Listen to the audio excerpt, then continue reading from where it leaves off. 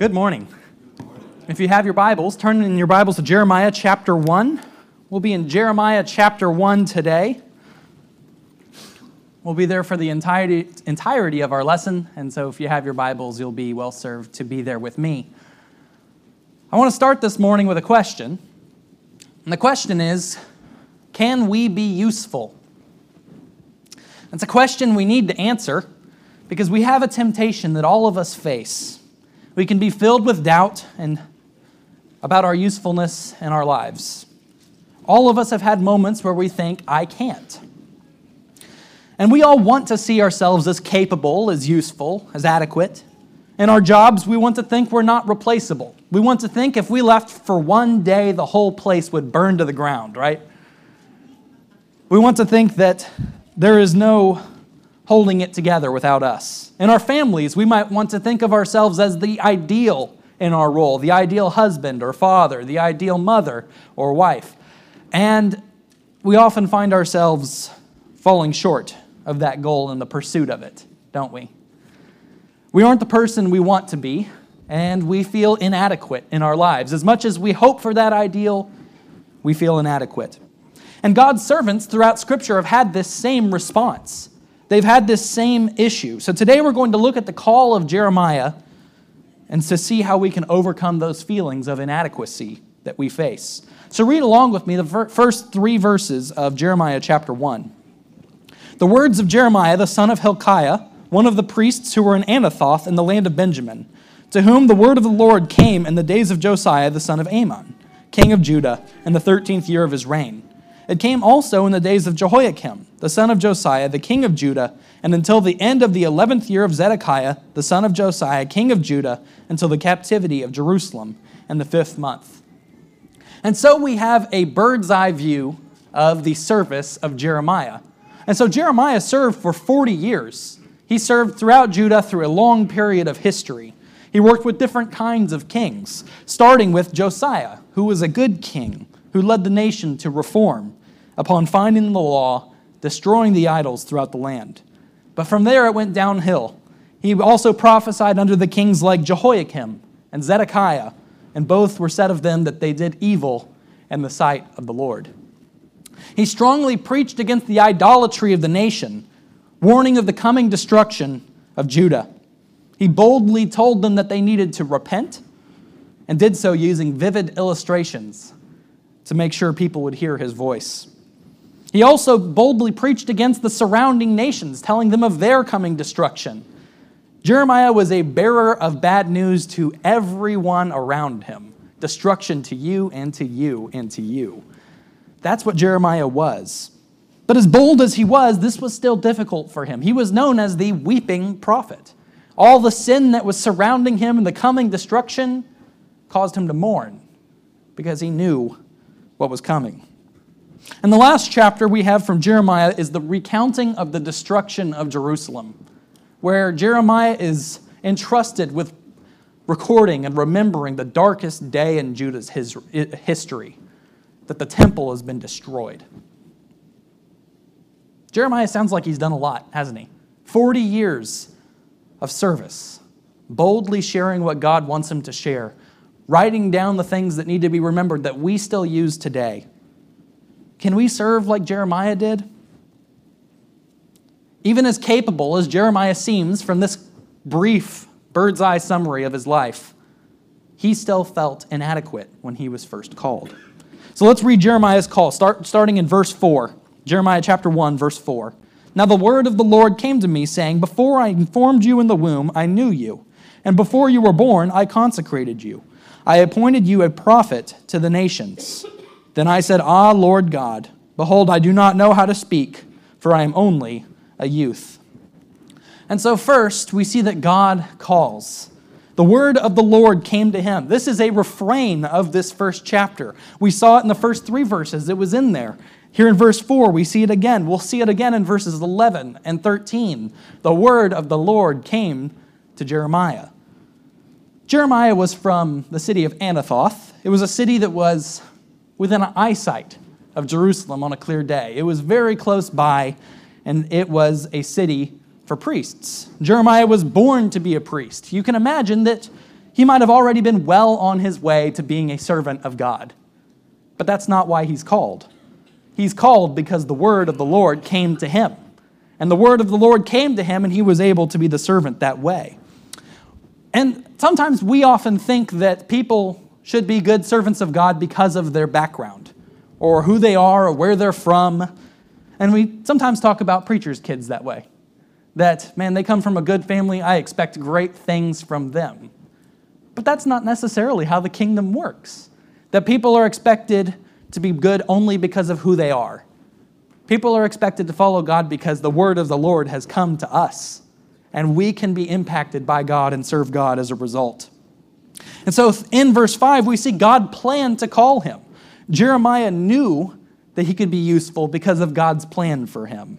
And God knew him long before he was born that he would be a capable servant and prophet to Judah. God sees all of us for our potential, doesn't he? He knows that we can be servants. He knows that we can follow him. Now, in this passage, the promise of God is specific to Jeremiah, and that he was chosen for this task to be a prophet to Judah and to the nations.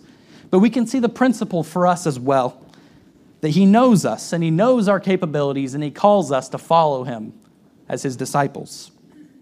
And furthermore, Jeremiah was consecrated for the task. He wasn't just thought of, he was set apart. He was holy, so that God could use him for this role.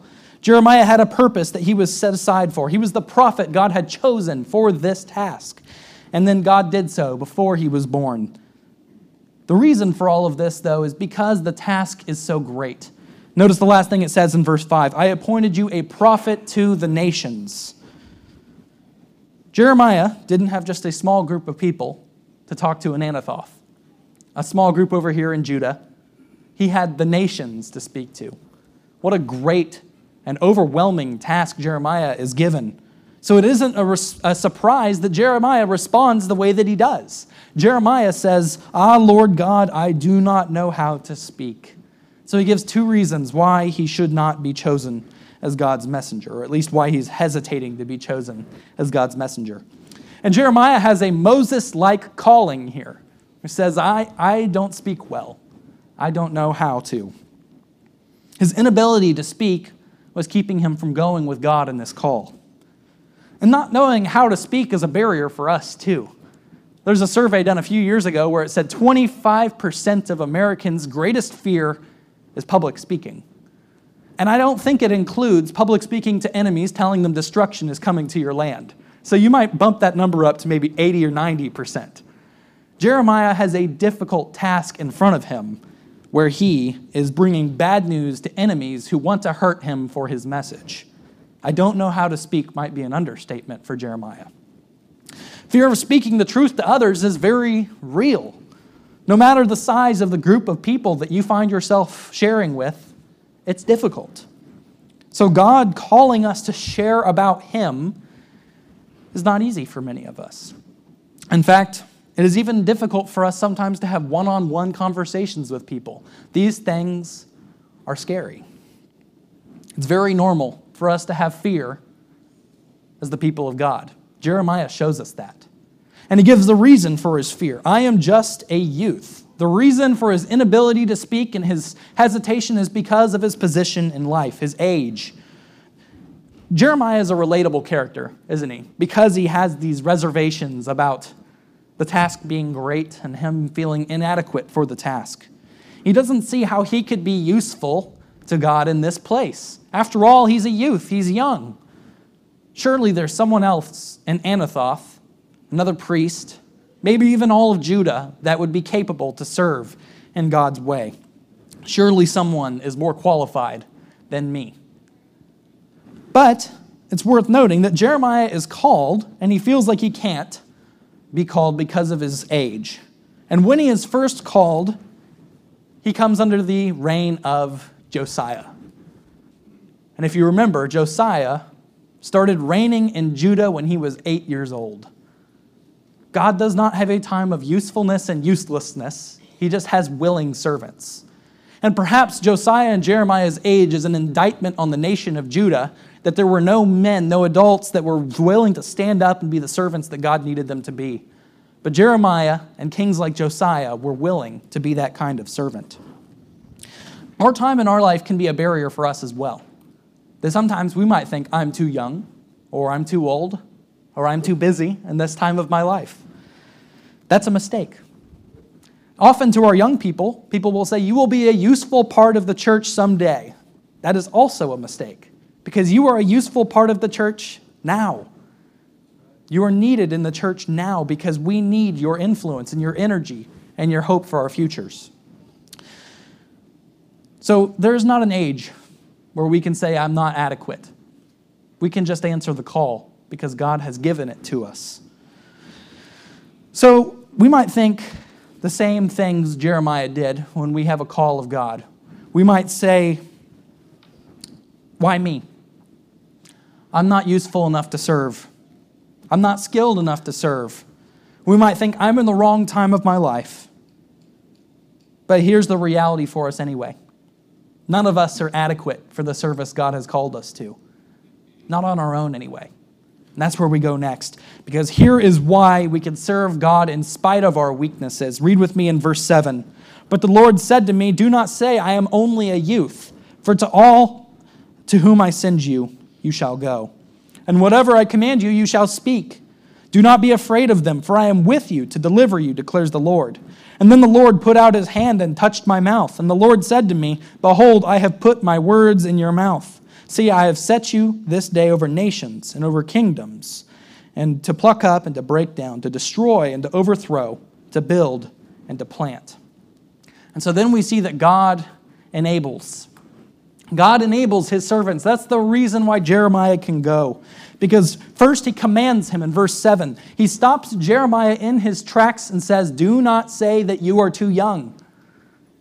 You are adequate for service in this way, because I have commanded you. For to all whom I send you, you shall go, and whatever I command you, you shall speak.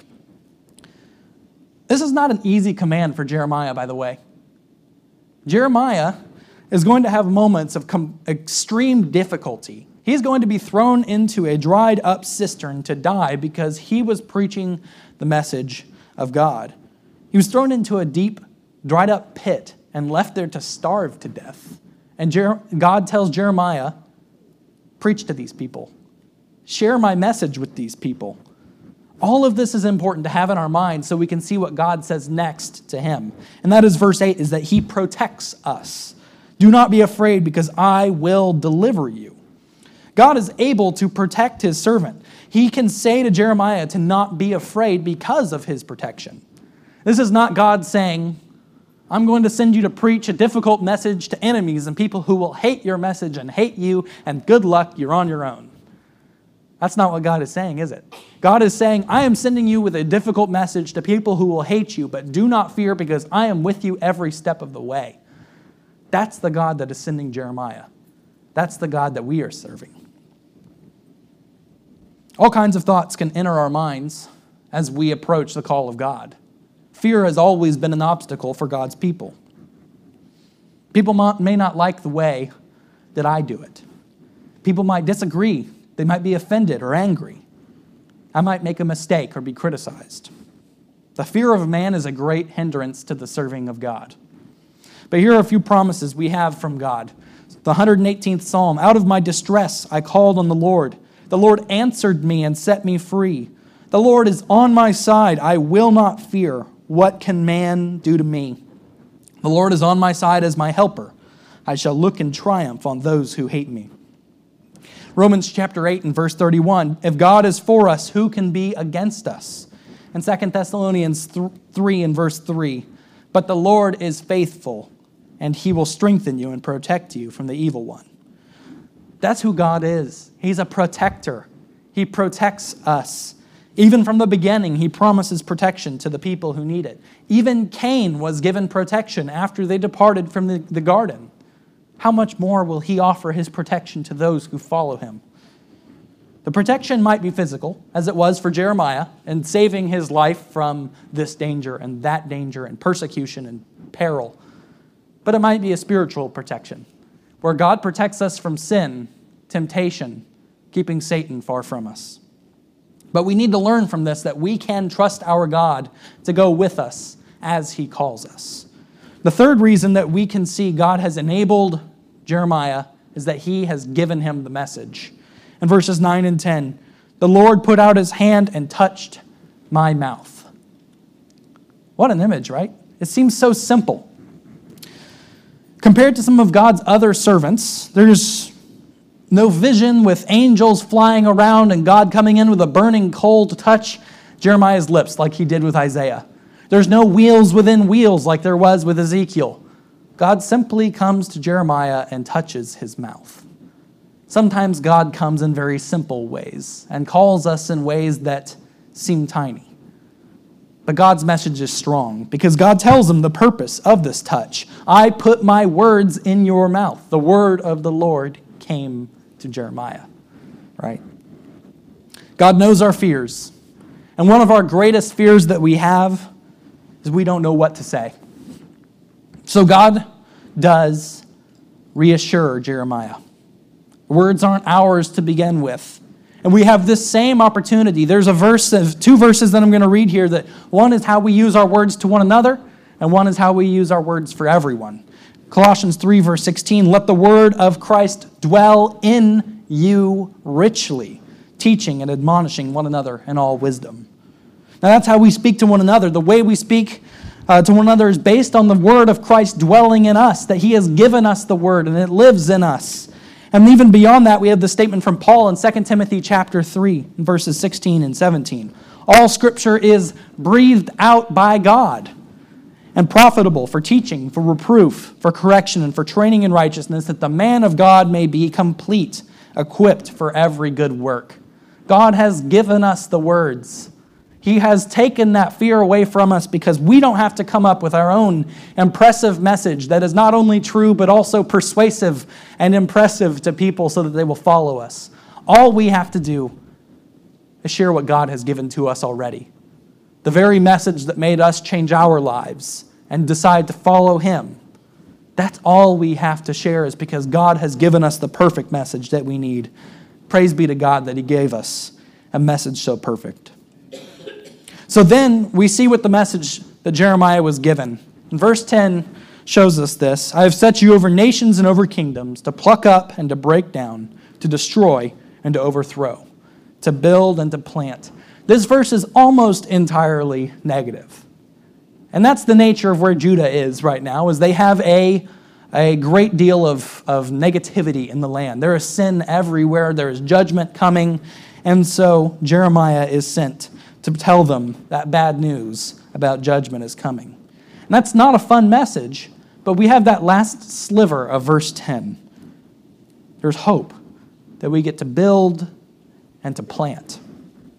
God's servants rarely bring a message of judgment without having a hope available. God provides hope that a righteous remnant will return from Babylon and rebuild in the promised land. The most famous part of the book of Jeremiah is a shining beacon of hope in chapter 31. Chapter 31, behold, the days are coming, declares the Lord, when I will make a new covenant with the house of Israel and the house of Judah, not like the covenant I made with their fathers on the day when I took them by the hand to bring them out of the land of Egypt, my covenant that they broke, though I was their husband, declares the Lord. For this is the covenant that I will make with the house of Israel after those days, declares the Lord. I will put my law within them, and I will write it on their hearts. I will be their God, and they shall be my people. And no longer shall each one teach his neighbor and each his brother, saying, know the Lord, for they shall all know me, from the least of them to the greatest, declares the Lord. For I will forgive their iniquity, and I will remember their sin no more. That's a passage we're familiar with because it's just so beautiful. God's promises that he will know us and we will know him and he will forgive us and we will be with him. But in order for us to get there, a covenant had to be broken. The old covenant was broken. The people destroyed their promises to God and they followed the idolatry of the world around them. Judgment is coming because of that. Jeremiah has to share the bad news before he can get to the good news. His bad news is coming, but the great news of God's future plan for his people is available for those who are faithful to him.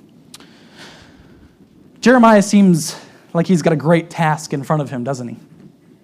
But he's only capable because God has made him so. He has enabled him to be that way.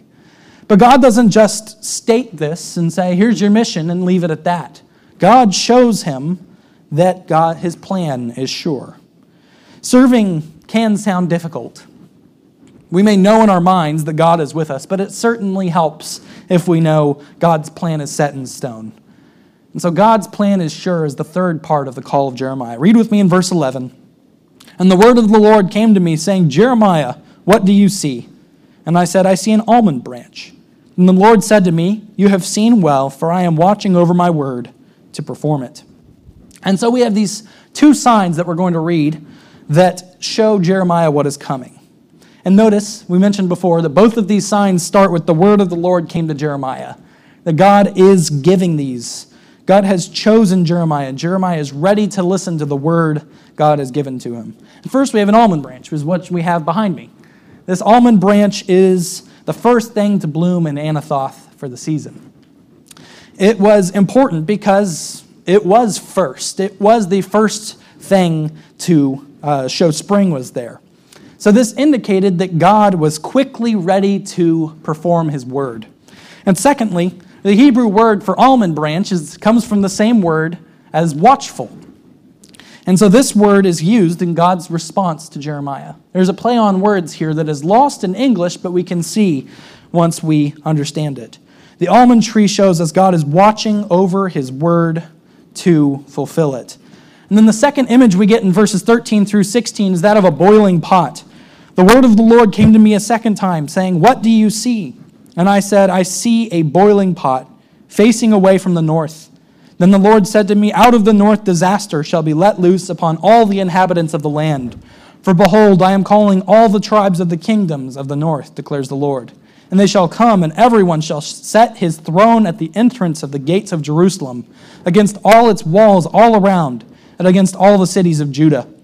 And I will declare my judgments against them for all their evil and forsaking me. They have made offerings to other gods and worshiped the work of their own hands. And so we have this boiling pot. This pot that is boiling over, facing the north, shows where judgment is coming from.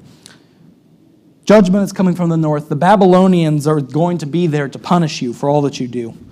God tells Jeremiah exactly why, too. He says, the people have forsaken me. They have gone to idols. They have gone to be with the sinful world that they are surrounded by. And now judgment is coming. And so these two images together, God is watching to bring about judgment. And that's the first message Jeremiah is entrusted with. But God doesn't leave Jeremiah with that. He comes back to him. But as for you, in verse 17, but you dress yourself for work, arise and say to them everything that I command you. Do not be dismayed by them, lest I dismay you before them. And behold, I make you this day a fortified city, an iron pillar, and bronze walls against the whole land, against the kings of Judah, its officials, its priests, and the people of the land. They will fight against you, but they shall not prevail against you, for I am with you, declares the Lord, to deliver you. So God comes back to his servant. As for you, get to work. Get to work. Dress yourself for work. Arise and say everything that I have commanded you to say. Judgment is coming, but that doesn't stop the work of God's servant. God's servant is going to be there to prepare the world, the nation for the coming judgment, and to prepare them for God's coming mercy beyond that. They will fight against you, but they will not win. Why? Because God is there to deliver you. God is there to deliver you. What a powerful ending to the story of Jeremiah's call. It doesn't end without a clear reassurance from God. God is there to tell Jeremiah, I will be with you every step of the way for your service. You can trust me. At first, when I started this story, I struggled to find our lesson. How can we learn from Jeremiah how to be a servant of God in this story when he only says one line in this entire chapter? Then I realized this story is not really about Jeremiah nearly as much as it's about God. God is the main character of this story, and God is why we can focus on this call so clearly. Because Jeremiah shows us why we can respond to God's call. It's not because Jeremiah was this strong, impressive individual, although he was. It's because God is this strong, impressive God for us, and He will go with us every step of the way. We don't respond because we are exceptional and impressive people. We don't respond because the call is easy. Far from it. We respond because our God is great, and He has enabled us to succeed. Our God calls each of us to serve Him. He wants us to come and to follow Him, sharing His word with any who will listen around us. So we can stop thinking that we aren't adequate, because it's not about us. God is so great, and He can enable any of us to go with Him and to serve Him. So the question we started with, can I be useful, is not the right question. The question is, will I serve Him? Because it's about our willingness to go with Him. So choose this week to be the servant that God wants you to be. God has made it possible for you to answer the call. And so we're going to be willing to do it together this week. That's what we can do as we answer the call of God. We're going to sing a song to encourage us to do that. So please stand as we sing together.